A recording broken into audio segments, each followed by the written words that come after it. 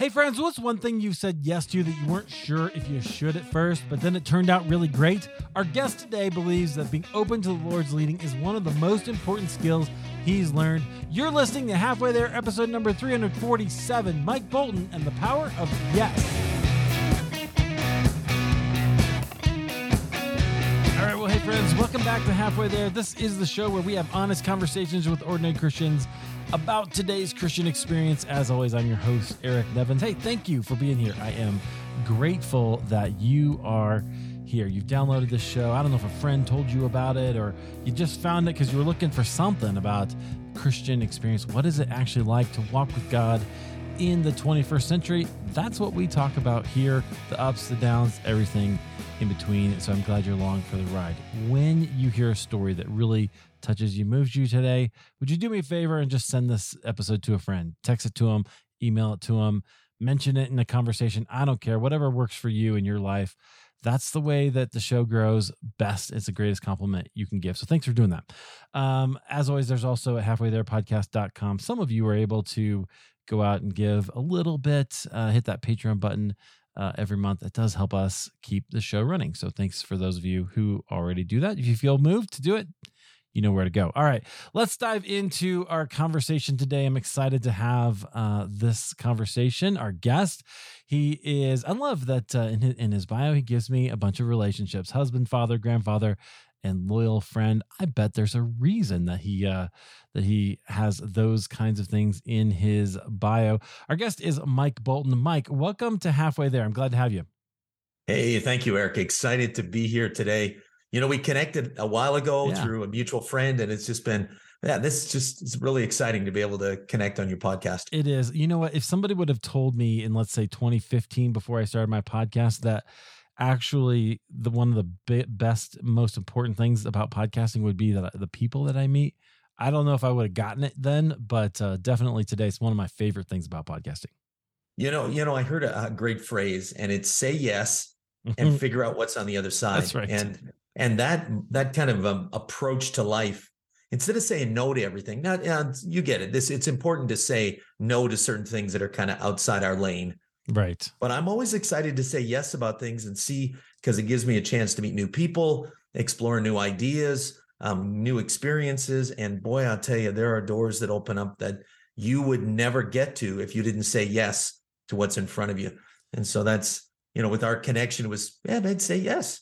Yeah. Connect with Eric. And absolutely love it. Okay. So we're going to dive into some of your story, and I bet connections have a lot to do with that, right? There's going to be some things that come up there, and I can't wait to hear it.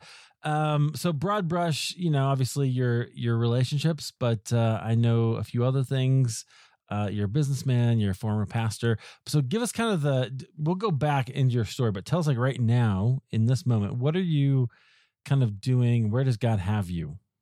Well, that's a great question. And thanks, Eric. It's, where I find myself now is this kind of this synergy between these two worlds. I was a pastor, as you mentioned, for 25 years. I taught in a small Bible college up in Canada. And over these last, say, 15 years, what I've really done now is travel and speak at churches, primarily to businessmen and women, talking about the life, this intersection of faith and business, where they find themselves, during the 40, 50, 60, whatever it is per week, hours per week. And how do they authentically live out their faith in those environments? I mean, not just being an integrous person, but how do they live authentically? How do they live real, where Jesus in them speaks without them ever having to speak any words? Yeah. And that kind of approach was revolutionary to me personally. And as I share that, is revolutionary to a lot of people, as they're really finding it challenging to navigate that world. And I just give them, some insights, some encouragement, some things that worked for me, some things that didn't, and really encourage them on their journey to see what God is doing in the midst of the world that he's put them in. I love that. I've been reflecting a lot lately on the kingdom of God, and it's really interesting. Jesus never said the kingdom of God is like a really well-crafted apologetic argument, right? Right? Like, it's not bad. I get that we're supposed to have an answer, but the kingdom of God is like a whole bunch of other very subversive, subtle unbeknownst to things, right? That maybe you don't see working, but it's always there. And so that's what I think about when I hear you talk about that. Well, it's amazing. Sometimes you run into people and they go, I've been watching you for a while. Mm-hmm, mm-hmm. And they go, I'm watching you to see if your words line up with your actions. Are you just talk or are you living this authentically? And I tell you, one of the best gifts we can give people is to just live authentic and real lives. Now, I share that with people all the time. Just be the best version of you can be, and be able to tell your story of what God's done in your life. I used to be a little bit more of a preacher, preaching at people. Now I just enjoy having conversations with people about stuff that matters in their life. First off, finding out about them. And then, of course, they'll reciprocally ask, tell me a little bit about you. And this is my life, and this is what God's done, and this is the story that I have. And it just opens up this whole new realm of conversation. But, man, I've been thinking about that very thing. And it just engages at a whole different level. Yeah. Very conversational. Yeah, I absolutely love that. Okay. So let's go back into your story and we'll come back here. So we'll come back to where you are. Sounds so good. Where did you grow up? Where are you from? Well, I'm originally from Canada. I grew up in the province of Manitoba, which, listen, I was just out just a couple of days ago. My mom's 80, what is she, 83. And, as your parents get older, my dad's been gone for about over 15 years. And so I want to make sure I connect with my mom. A lot of my siblings had been there on Mother's Day and I hadn't been able to be there. So I got to go see mom. So I flew out there to Manitoba, and the city that I was born in, connected with mom. And then that's where I grew up. We grew up in the city of Winnipeg, and then we moved to a farm, which I spent part of my childhood on a farm. Ultimately ended up in the province right next door in Saskatchewan, where I finished high school, Bible college, met my wife, played junior hockey, club hockey there. And that was kind of a very formative time in my life, those first 20 years growing up in that part of Canada. Yeah. Okay. So what's the spiritual climate like in, I guess, what does that qualify as, like central Canada? Yeah, it'd be central Canada. It's right above North Dakota, Minnesota, so it's very much rural. It's very much prairies. It's very much the Midwest, good work ethic, surviving cold winters, a little bit of toughness that you develop. Spiritually in those days, the community we lived in, a lot of people went to church, but man, that was like 50 years ago. Yeah. When a lot of people went to church because Christianity was very cultural, right? Everybody kind of went to church, whether you really believed in God or not. It was culturally appropriate. Yeah, it was a thing you do. Was that your experience as well? Yeah, we went to church. We went to a little more conservative church where they valued Bible teaching. So we'd go several times a week. Oh yeah. It wasn't Christmas and Easter kind of. Yeah, it was pretty regularly. Mom would drag the kids, and as I got older, of course, you couldn't be drugged there to church anymore. So, I think it was 15 or something. I said, I'm not going anymore. But in the early days, of course, you went to see your friends and endure what the church service, not understanding half of what was going on. Usually with my doodle pad, just drawing, doodling and stuff. So, I grew up around faith, but I never really made a decision of faith till a little bit later. Well, what was that about wanting to just not go? Was that just because you were just tired of it, or what was that like? Because my dad didn't go, so I thought, well, that's for women and children, and I'm neither. So, I don't want to go, and I want to sleep in on Sunday, and maybe there's I was a hockey player, so maybe there was something I wanted to do. Sometimes it was wanted to see my girlfriend.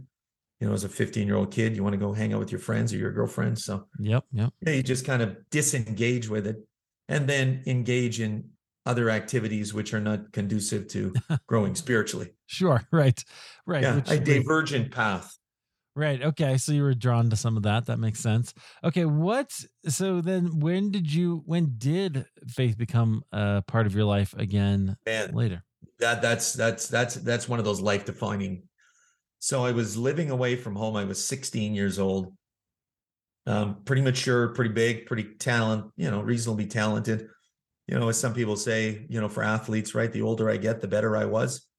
There's all those phrases about old athletes, the stories get bigger, better, greater. The older you get. Never really was that good. But so I was living away from home playing junior hockey, 16 years old. My parents, my dad, I grew up in an alcoholic home. So a lot of complications with that, a lot of tension in the home, a lot of anger, frustration, a lot of shame, just a whole lot of issues that go along with that. My parents, ultimately at that point, my mom left my dad with my older sister and my younger siblings. So I was living away from home playing club hockey. And I had this moment where some pretty challenging situations came. I had a girlfriend at the time. She told me she was pregnant. Oh man. I was drinking too much. I wasn't going to school. I was failing in high school. My junior year, 11th grade. And it was like everything in my world was crumbling around me simultaneously. My family had fallen apart. This kind of news.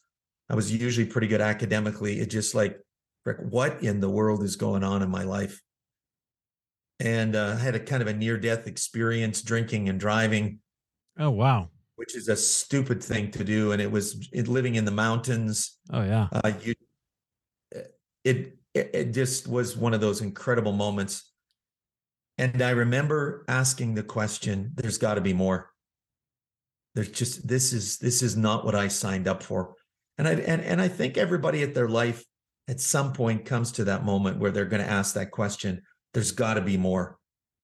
All the things that look like fun just came crumbling down around me.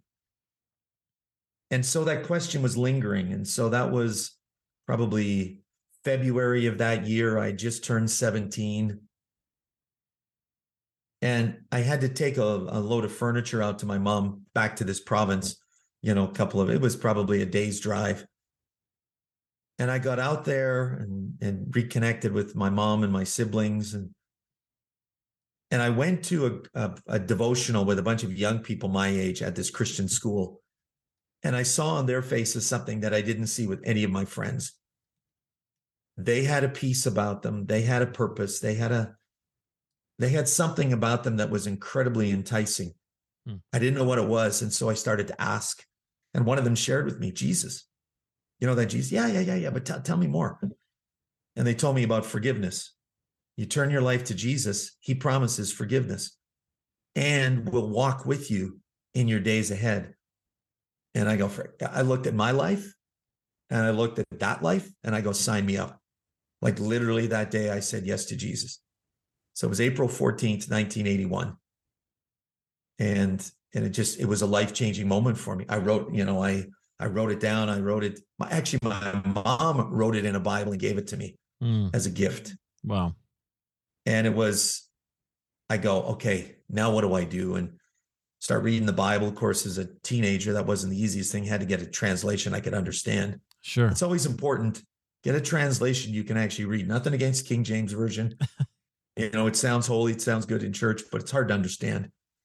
Well, and I started to read the Bible and then made a decision for my senior year of high school, my grade 12 year, to go back to that Christian school and finish my high school there and play club hockey in that community, which turned out to be a fantastic decision on so many levels.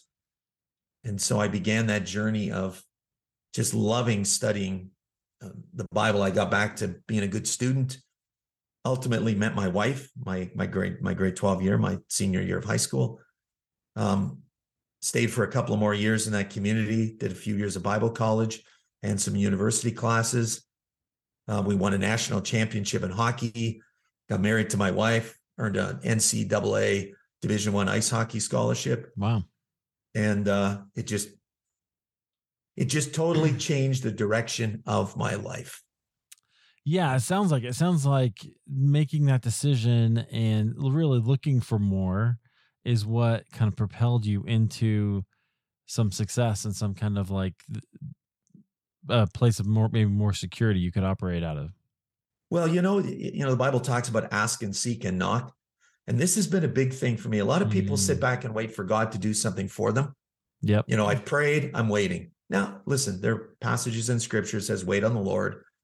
And, but Jesus' words are ask and seek and knock. It's like, you go after this thing.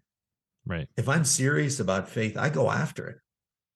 I'm going to ask the questions. I'm going to dig in. We were laughing about, apologetics. I want to know some of the answers to the tough questions. I'm just, I'm nobody would accuse me of being an intellectual, but I love to ask tough questions and I love to dig in on things. And so that's just kind of been a part of my journey for literally the last 40 plus years, 45 years. Yeah. Just digging in on stuff. Yeah. And asking those tough questions. I love that. I think there absolutely is a place for those kind of intellectual learnings, right? And conversations and those kinds of things. But I also see that relationship, and it was the relationships that you had, right? Yes. Is actually the thing that tends to allow people to see the good news of Jesus. So you're 100%. So you're getting in, you're going this stage of life, and you're starting to, you're learning the way of Jesus, right? You're figuring all this stuff out. So you're studying, you're asking questions. What were some significant moments for you as you were kind of growing in Christ there? Well, another big moment came after my first year playing college hockey. There was a bit of a disagreement with the coach over being a person of faith and playing hockey. And I kind of knew that going in. And he kind of laid it down for me. You're going to have to, you're too involved in the church stuff that you're doing, too involved in campus, not focused enough on hockey. We all joke about student athletes. It's mostly athlete student. When you're in university of any kind of sport, you have to stay eligible, but that's the bare minimum. Right. And I was a top student. I loved studying. And I guess probably I didn't focus as much on the hockey side of things as the coach had wanted. And so he just kind of laid the law down going, scholarships pulled. If you want to earn it back, you're going to have to pay your own way for the next year. Wow. Which was not possible. You can transfer and go somewhere else, but you lose a year of eligibility. And it just like broke me because, my goal as a kid was to play hockey and have it pay for my education. And now that, that's maybe a security blanket was pulled out from underneath me. And it was like, God, what am I going to do? And it was a defining moment for me to go, am I going to trust you, God, in a challenging moment? And the answer was yes, I'm going to trust you. It turned out the church we were a part of was looking for a campus pastor to work with youth and college students. I was already doing that. I had almost finished my Bible college degree simultaneously while working on my degree in communications at the university. They said, you can still go to school. We'll pay you a stipend. And literally the stipend was worth twice as much as the scholarship money was. Wow. And I said, yes. And this opened and I never really thought that I was going to be a pastor, right? Like I love serving in the church, but I never thought, but people go, man, you have a passion for Jesus. You can speak, you can put together a good Bible study. You can share Jesus with people. You seem to have credibility. You're living authentically. So it just all of a sudden, I would say I kind of fell into ministry, or ministry found me in a whole new way. And that began a journey for me for the next 5 years to be a campus pastor, finish an undergrad, get a grad degree, a couple of graduate degrees, started having kids. Debbie and I started having our kids. We look back on it now, it was the most amazing time for us of just living authentically in community with people sharing Jesus. It was an incredible time. Yeah, I love that. And I love how it came out of you having to decide that you were going to trust God in the middle of what a situation that would break many of us, right? That would make us question him. Yeah, it's easy to trust God when everything's going good. Right. In reality, you have a financial challenge, have a health scare, have a relational crisis, have a occupational issue, employment. Now your faith gets tested. And scripture is pretty clear that we're going to face trials and tests, right? Right. And the benefit comes in persevering through it because we get to grow. And I tell you, I haven't learned much in my successes in life, but I sure have learned a lot in those challenging moments. Right. Every time, right? Yeah. And it's processing it and not just, people talk about blind faith. Okay. I'm all for, I choose the path of faith, but now God, you're going to have to help me figure this out. Right. I'm going to trust you, but I'm not very bright and I'm not that good at seeing. So please just show me the path. I'll walk in it, but you don't have to show the whole thing to me, but just show me the next step and I'll take it because I trust you. I trust you. And just give me the next step. Right. Okay. So friends, I want to just highlight that because it's a great statement and it's a great way to be. I think it's part of the essential skills, I'll say, for living life with God, right? Is asking God to illuminate just the next step and trusting him that's going to lead somewhere.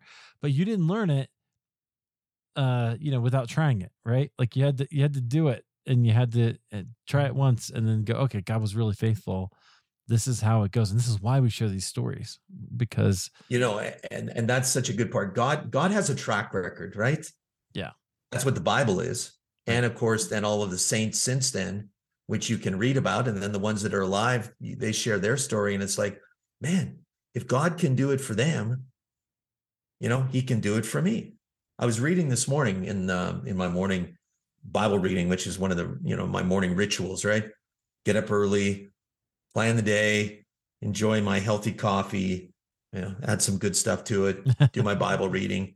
And I was reading about David and Saul, and how David was faithful, yet Saul wanted to kill him. And he was running from Saul. And, God, are you still there when things don't seem like they're working out? And of course they were for David, right? And I was reading about the Amalekites who came while David and his men were out in battle. The enemy came and stole their wives and children and property. And they wanted to kill him. David strengthened himself in the Lord. He got his composure. And then they went, restored everything. Right.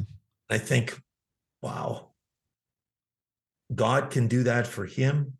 And he's done that for people throughout the years. And now as I share my story, let me tell you what God's done for him. He's got a track record in my life. Mm-hmm. So when the current challenge comes, okay, God's got a track record. Okay. I haven't been this path before. Got to walk this out, got to learn something. I heard a great phrase, and you'll appreciate this. People ask the question, why? Why is this happening? And sometimes it's better to ask the question, not why is this happening? It's why is this happening to me? Maybe a better question to ask. And I've started to do this. Why is this happening for me? Mm. What am I supposed to learn that I don't know? And boy, I tell you, that just changed the way I'm thinking. God, maybe there's something I need to learn. Maybe there's an opportunity here that I missed. Maybe there's a flaw, an area you want to kind of round off a little bit. And so this challenge has come to provide an opportunity for that pointy edge to get rounded off and for me to learn something. So not why is this happening to me? Why is this happening for me? Yes. Now, man, my eyes open up, my mind is engaged, my spirit, is listening. And boy, that was recent. Like I'm talking in the last 6 months. Yeah. That I've really began to engage with that question. It's all perspective, right? That is, I talk a lot about mindset with my podcasters because if you don't have the right mindset, you will quit when it's hard, right? So good. You will decide that it's not for you and you might miss what it is God wants to do in that through your podcast for you and for other people, like in the world. I think of it as ripples, right? You toss Yeah. a small pebble in a pond, but that becomes a ripple you can see out. Even if your show doesn't have very many, I'm preaching now, but doesn't have very many downloads, you never know what ripples it's going to be creating.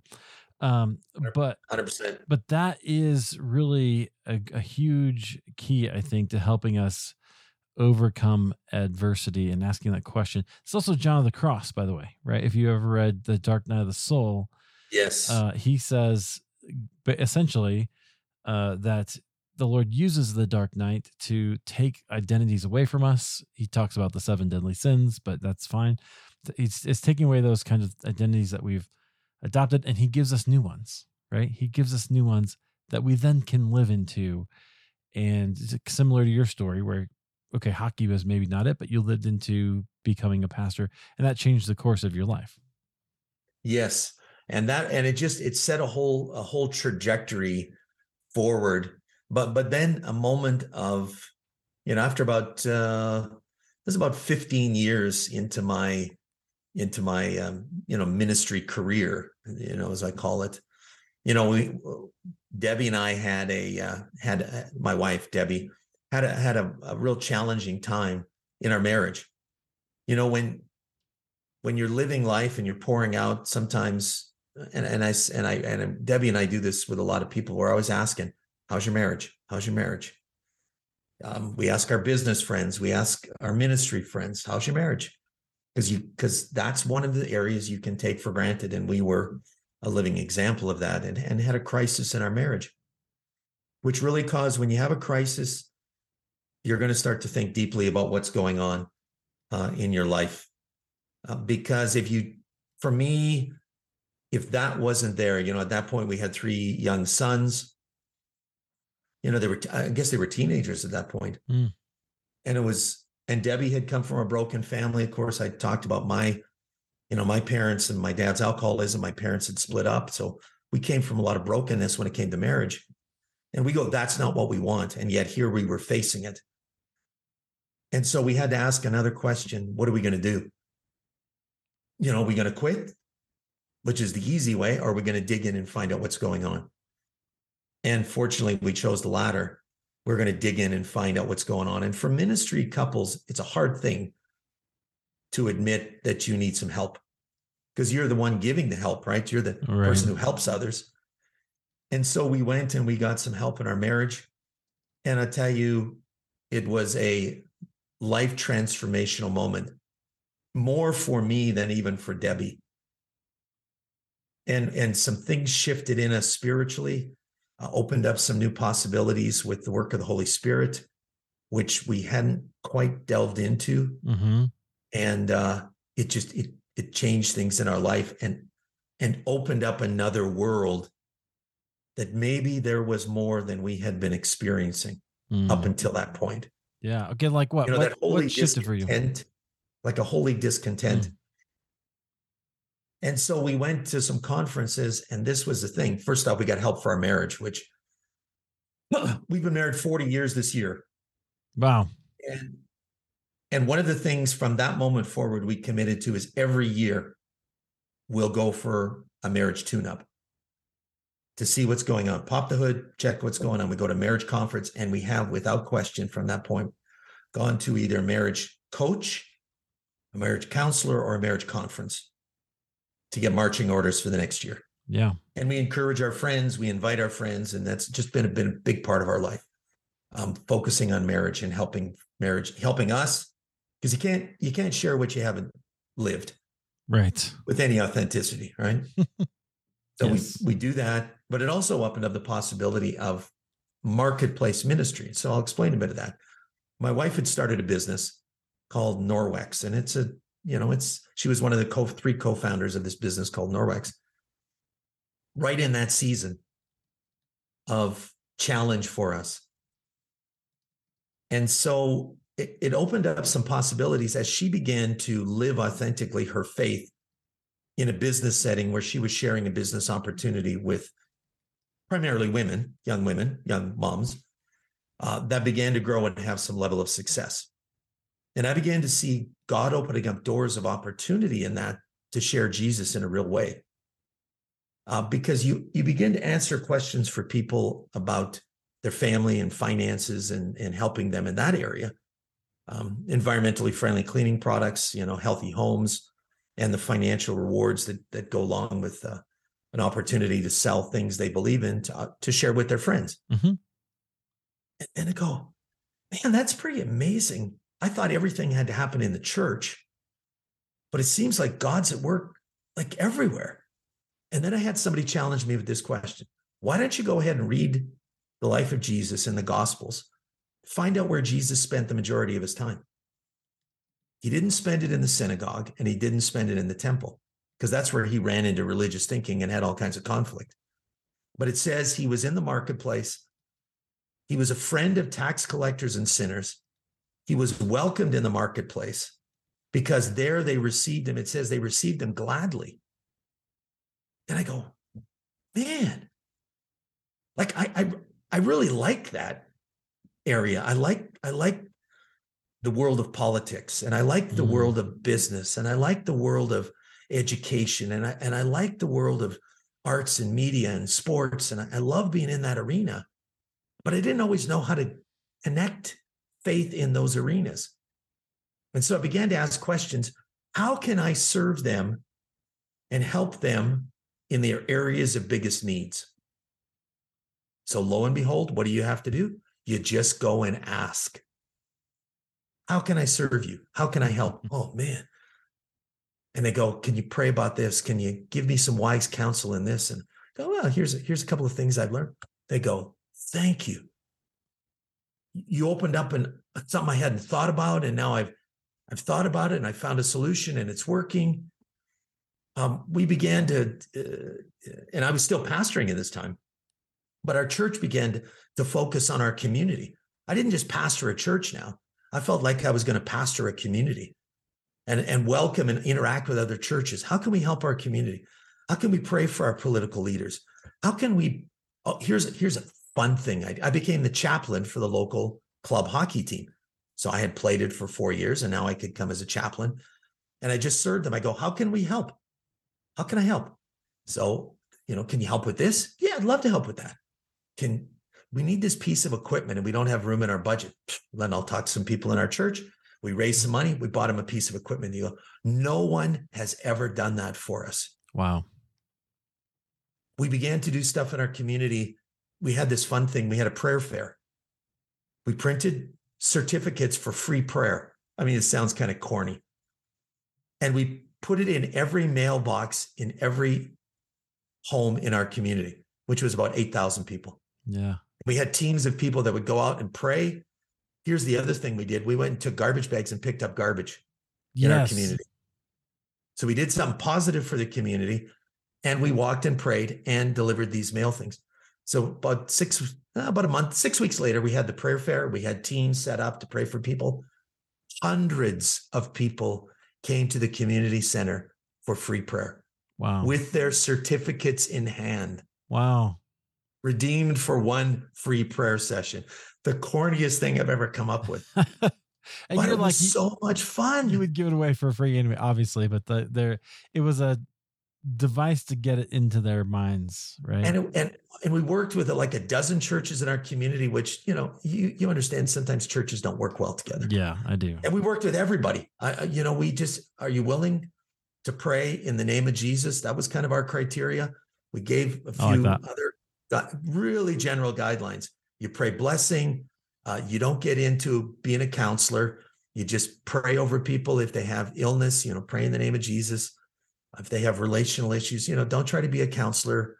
Just keep it simple. It's the KISS principle, right? Keep it simple, sweetie. Not stupid, but simple, sweetie. I look back on those moments going, man, that was a fun time to be in ministry. Because we did stuff that impacted our community. And I was back in our community not long ago. We've been gone for like 10 years now. And I still see the positive residual effect of that, of churches working together and good things happening in our community. It was so much fun. Wow. To just change the way we looked at living an authentic Christian faith. Yeah. Yeah, I love that. And so it's interesting that you had this shift and then you start operating with more people, right? With more Yes. and I loved what you said. You said I thought everything had to happen in the church, but it seems like God's at work everywhere, right? Like Yes. if we're just looking for him, if we're just asking how can we participate, that's a whole different deal, isn't it? Oh, it's so true. In the book of Ephesians, it talks about the role of the fivefold ministry, Mm-hmm. apostles, prophets, evangelists, pastors, and teachers, is to equip the saints for the work of the ministry. I thought I had to do all the ministry. I Right. figured out my job was to equip people to do the work of the ministry. Because listen, those are the open doors. I'm not going to go be a teacher at the elementary school or the high school or, I'm not going to go and be a teacher, but I can support the teachers. I'm not going to become a politician, but I'm going to support the politicians and pray Right. for them. Right. Even the ones I don't agree with, Right. which can occasionally happen. What? Yeah. Yeah. Right. I'm going to, people who are involved in athletics, coaching and support and that kind of stuff. I'm not going to step in and do what they do, but I'm going to pray, for those involved in it. How can I come alongside? I want to help. Here's the big thing in life. Know your lane, stay in your lane, but then always ask, how can I serve others? How can I help? Yeah. What can I do to help? And man, I tell you, if you ask that one question of people, they will tell you what they need. Don't assume that you know what people need. Ask them what they need. Yeah. I love and then that. help where you can. I learned that when I went to a conference in 2018 put on by Cliff Ravenscraft, who is one of my, I would say mentors, right? Yes. So he did a conference called Free the Dream. This is all about mindset, and figuring out how to get. It's really good. And every speaker there, I think Cliff had asked them to do this, but every speaker they're all like this really high caliber person and or people, and they would all ask me whenever I interact with them, what can I do for you? What can I do for you? Right. And I'm going, wow, that's, so mostly I invited them onto my podcast, and that was, great for me, but sure. And gets the word out, right? That's right. But it helped me develop, it showed me how powerful that can be. Right. So literally just today I asked somebody, what can I do for you? What's that? What do you need? And sometimes people take you up on it. Sometimes people won't, but just asking will open doors that you won't otherwise have had access to. So that's the more successful people I've been around, people, you were lucky, you were born into it. I go, listen, you want to be successful? Serve more people. Yes. Yes. I'd say that to people in business. Find out how you can serve your customers better than anybody else. They will beat down a path to your door. Right. If you serve people well. This is not rocket science. It's not. Zig Ziglar, the famous quote, right? You can get anything you want in life if you help enough people get what they want. Yeah, absolutely. Love that. Okay, I could talk about it all day, but I want to go back to your story because that's where I want to focus. But this is definitely a place I love to talk about. So friends, maybe you're challenged. Maybe you're like, okay, I need to start asking that question. And who can I serve? Because you can, regardless of what you think, whatever else is going on in your life, you may feel like you're not there or you don't have a lot to offer, but you do, even if you just have time, right? Even if you just have a little bit of energy, those things can be valuable. Just keep an eye out, ask God, and he'll direct you. Okay. Mike, so go back to your story. Want to hear some more about that. Your marriage shifted, and you were talking about you had some things that you had to figure out. And I don't know, if that was like, obviously, marriage can be hard and there's a lot of things there. Was that for you a dark night of the soul, or did you have like another time when you felt like God was far away or something like that? Yeah, that was a real, I wasn't living with authenticity. Of course I was living hypocritical, right? Living one life publicly and one life privately. Sure. And that, that kind of dissonance it'll kill you spiritually. Right. Right. And it had literally, I felt like I was probably at one of the lowest points. It's not that I gave up on God, but I felt like God could never use me again. And that was a real challenging situation. And I know some people, when when you're living the consequences of your own bad decisions, which was a total reality for me, you go, God, I'm done. But I found with God, God's the God of second chances. When we humble ourselves, then he will lift us up. But if we lift ourselves up, then he will humble us. Right. And that was a moment of incredible insight for me. When we humble ourselves, God is gracious to forgive. But it has to be genuine. You know, it has to be real. It can't be, oh God, I'm sorry, let's move on. No.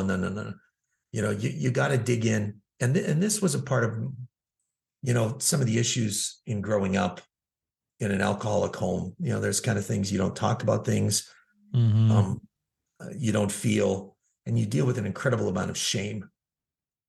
And there were some things, and you keep it very hidden. Right. But whatever is hidden and not brought to the light is never going to find a place of healing. And so in going through and being honest and open about some things that have gone on, and then being willing to, as I journeyed in healing in those areas, I began to share with other people. That healing began to really accelerate, because it's amazing what you do when you bring things to light. Other people go, wow, that's brave. Right. You know, you're brave to do that. I go, well, no, I'm not overly brave. I just know that I need to share things to get them into the light, because they don't work well in darkness. I love what you said there. Like when you are willing to share vulnerably, and there's appropriate vulnerability. There is appropriate vulnerability, right? So yes, 100%. There's certainly a place and a time for these things. But when you do, other people are inspired sometimes to also follow suit. Well, you know, once someone gives permission in a conversation to go, okay, and you can tell right away, they're going to go, okay, we're going to drop a level here. We're not going to stay on the surface, which is most conversations we have. Right. But where are the real conversations that impact our life? They're the ones that start to go deep and get to the stuff that really matters. Absolutely. And that to me was a huge moment of game changing, that I decided that there's a risk in being vulnerable, but I'm willing to take the risk, because on the other side of that is really everything that I want in life at that deep level. When someone knows me deeply and still loves me, like, for example, with my wife knows more about me than anybody on the planet and still loves me. She knows the good and the bad. Right. When you have friends who know you better than anybody else, that means something. And of course, God already knows us better than we know ourselves, but we're not always willing to acknowledge that with God. Right. David, you know, in the Psalms, perfect example of it, right? He just pours out his heart to God.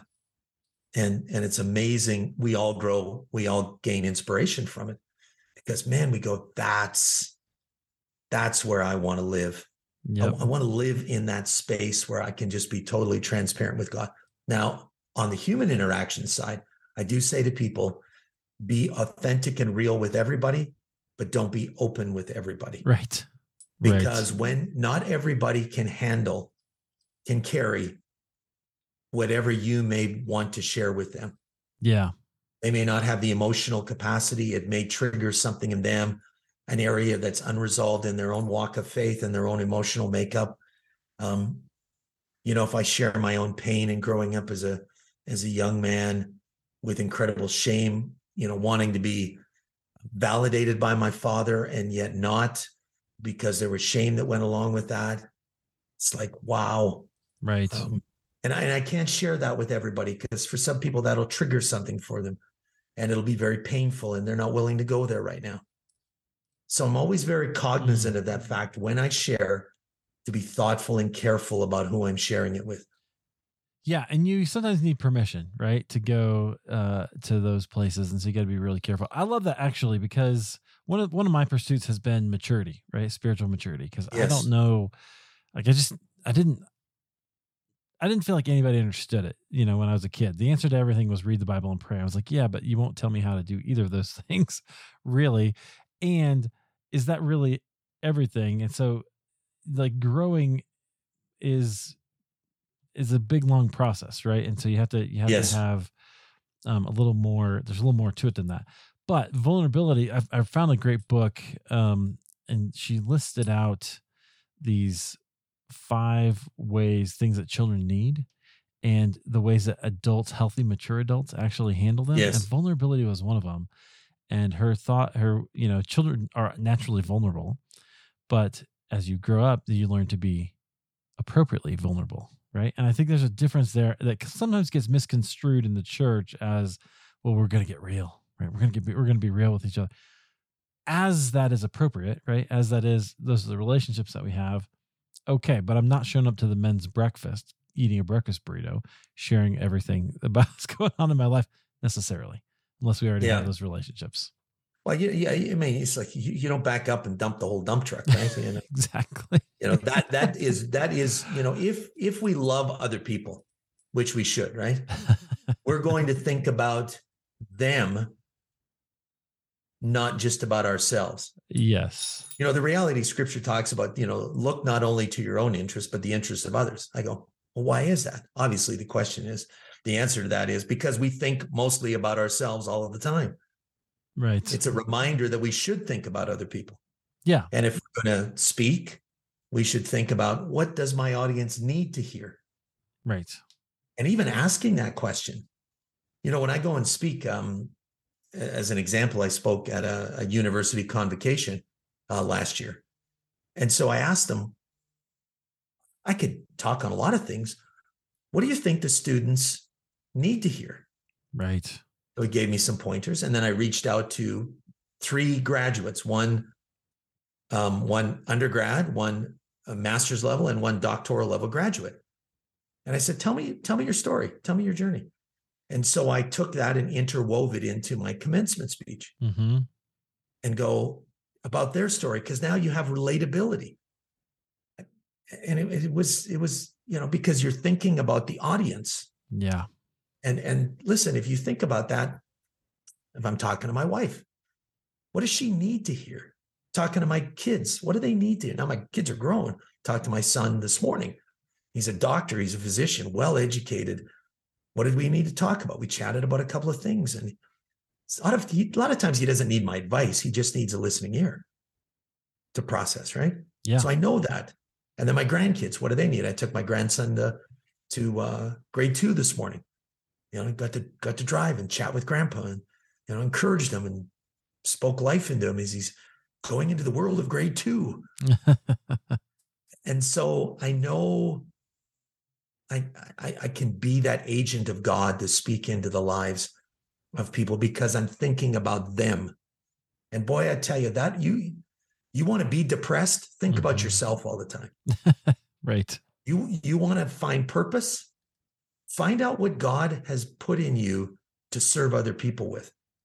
And that to me is what I share a lot of times with people, is it's going to be about other people. You're going to find your greatest sense of purpose and fulfillment when you figure out how to serve other people. Yes. In greater and greater ways. That is what I loved about John of the Cross and this idea of identities, right? So the dark night takes away, the desert takes away some identities, and the Lord gives us new identities. And I call that finding ourselves in Christ, right? Yes. Because it is about us. It is about you finding who you are, those unique things that you can do for people that no one else can do, that God made you to do in partnership with him, right? And then there's a trust for him to bring you the right people. Divine partnership. That's right.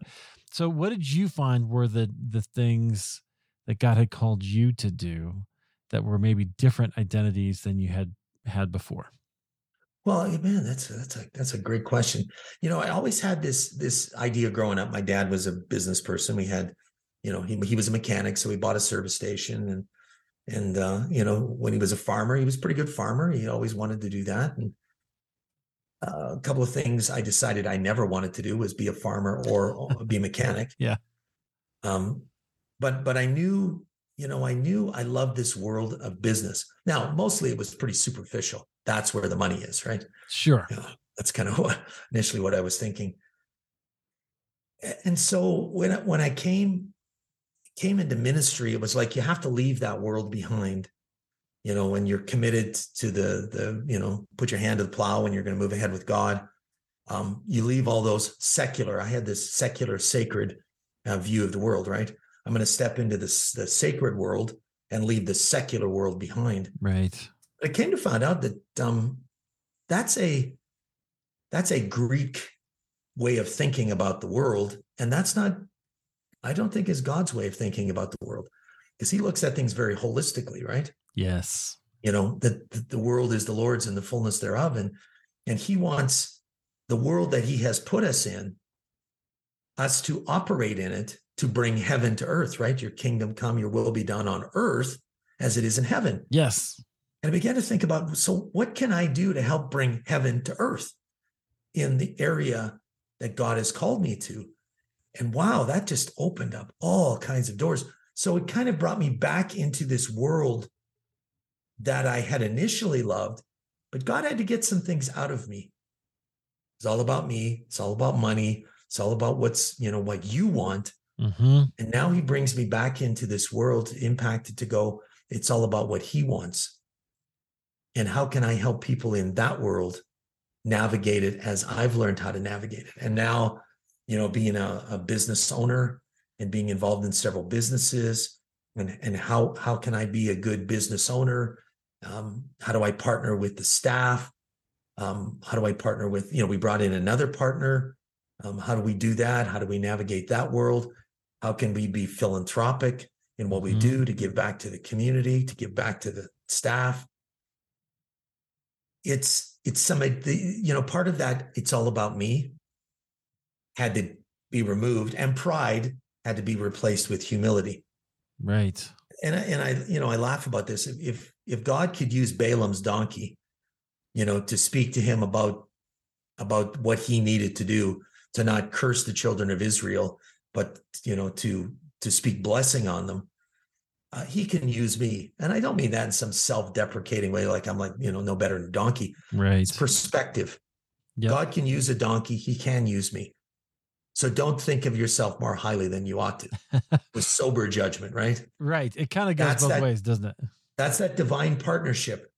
He's put gifts in me. He's put abilities in me, but it's all under the guise of bringing it before him.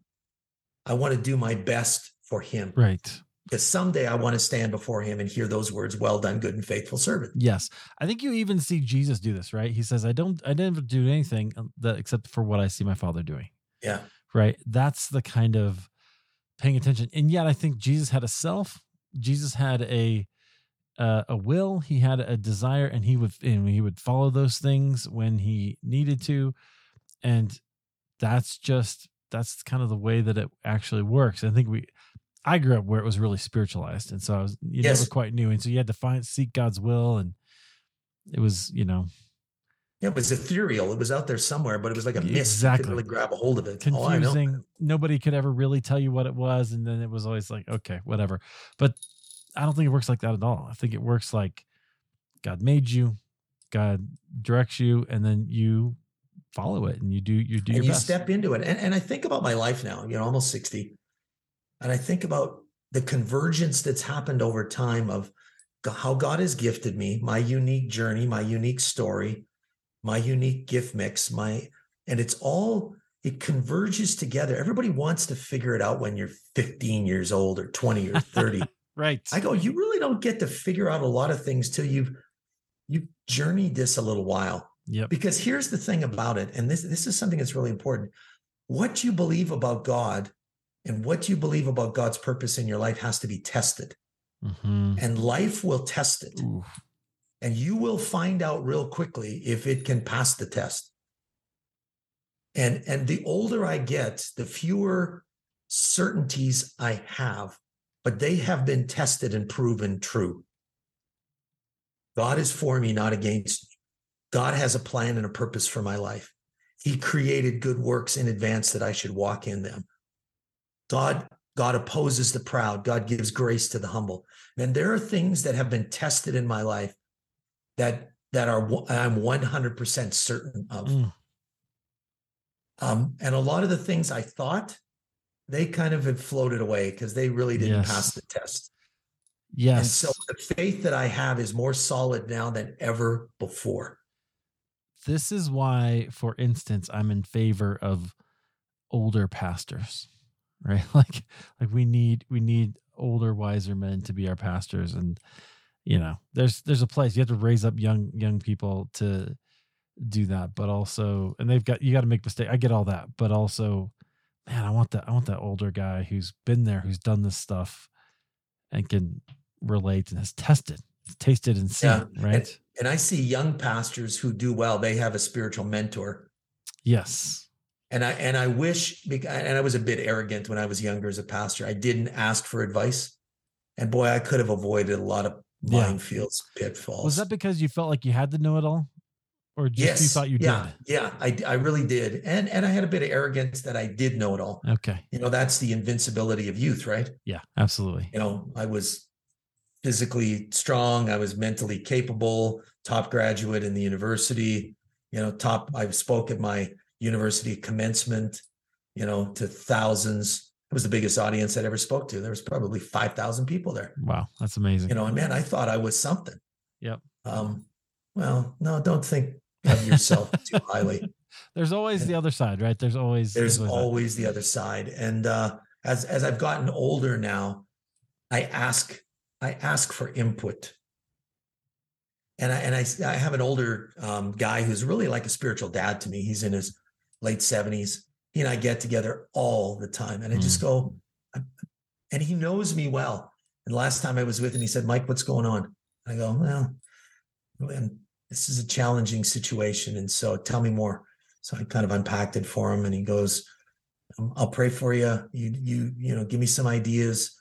I'll help you sort through this. Kind of came alongside, and I go, man, wish I would have known you 40 years ago. Right. But I'm glad I know him now, because I've known him, for the last 15 years. Yep. And he's just been such an invaluable source of wisdom. So as he's that into my life now, we all have mentors. Yes. We all have peers, but we all should have people we're mentoring as well. Yeah. Who are you speaking into their lives? And man, my wife, Debbie, and I are very, very intentional about doing that. We speak into the lives of people who give us permission. Yeah. Yeah. Speak into their lives with wisdom from what we've experienced. I love that. Okay. So I could talk to you about this for a long time, because it's really my hobby horse. It's the things that I love to do, but I want to hear a little bit more, because I know you're doing some other cool things like Life Rekindled. Yes. So tell us about that, and then we'll wrap up and tell everybody where they can find you. That'd be great. Yeah. Thank you.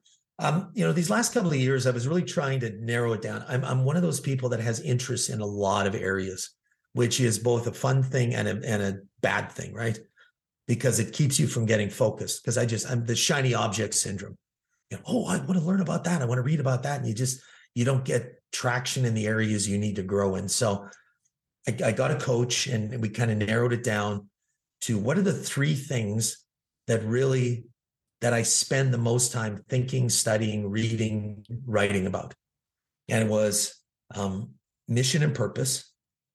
So making sure I understood my mission and purpose, and helping other people discover theirs. And that just drives me with passion. Number 2, marriage and family. And then that's a big part of what I do. And the third area was marketplace, leadership, taking your faith and making it real in the world that we live in. And so it narrowed it down to 3 areas. And that's really what became Life Rekindled. And so I've launched Life Rekindled. I've written 2 books of the 3 topic areas I mentioned, on mission. And I got that one. It can be found on Amazon, just under Mike Bolton books. And then the second one on marriage, it's out there. The leadership one is in process. And so that one hopefully will be coming out in the next 6 months. And it'll really revolve around leadership's lessons that every leader must take and pass. 9 leadership's lessons that I've kind of looked at over the course of my life, and studying other leaders as well. What are leadership lessons that everybody has to take and pass? because I found about life, if you realize that every opportunity is a test you need to pass, you'll probably have a better success rate passing it. Yeah. It's like the pop quiz. If you didn't know it was coming, you might get to retake the test. Right. Because you didn't study and prepare. If I'm studying and preparing, when it comes test time, I can usually pass them. I hated retaking tests. I want to pass it the first time. Even just the mindset of knowing that you have to, that you need to succeed, right? And that you've got to approach it with how do we get through instead of how do I get through these moments of challenge? Listen, nobody's exempt from it. Right. Nobody's exempt from challenges in their marriage. Nobody's exempt from challenges in their walk of faith. Nobody's exempt, even health challenges. On a quick little side note, one of the areas I talk to guys about, particularly men and women, but more men, is about looking after your physical health. And 3 years ago, I had a heart attack. Oh man. And I had to have quad bypass surgery. No small task. It was, where did this come from? Now, bad decisions compound over time.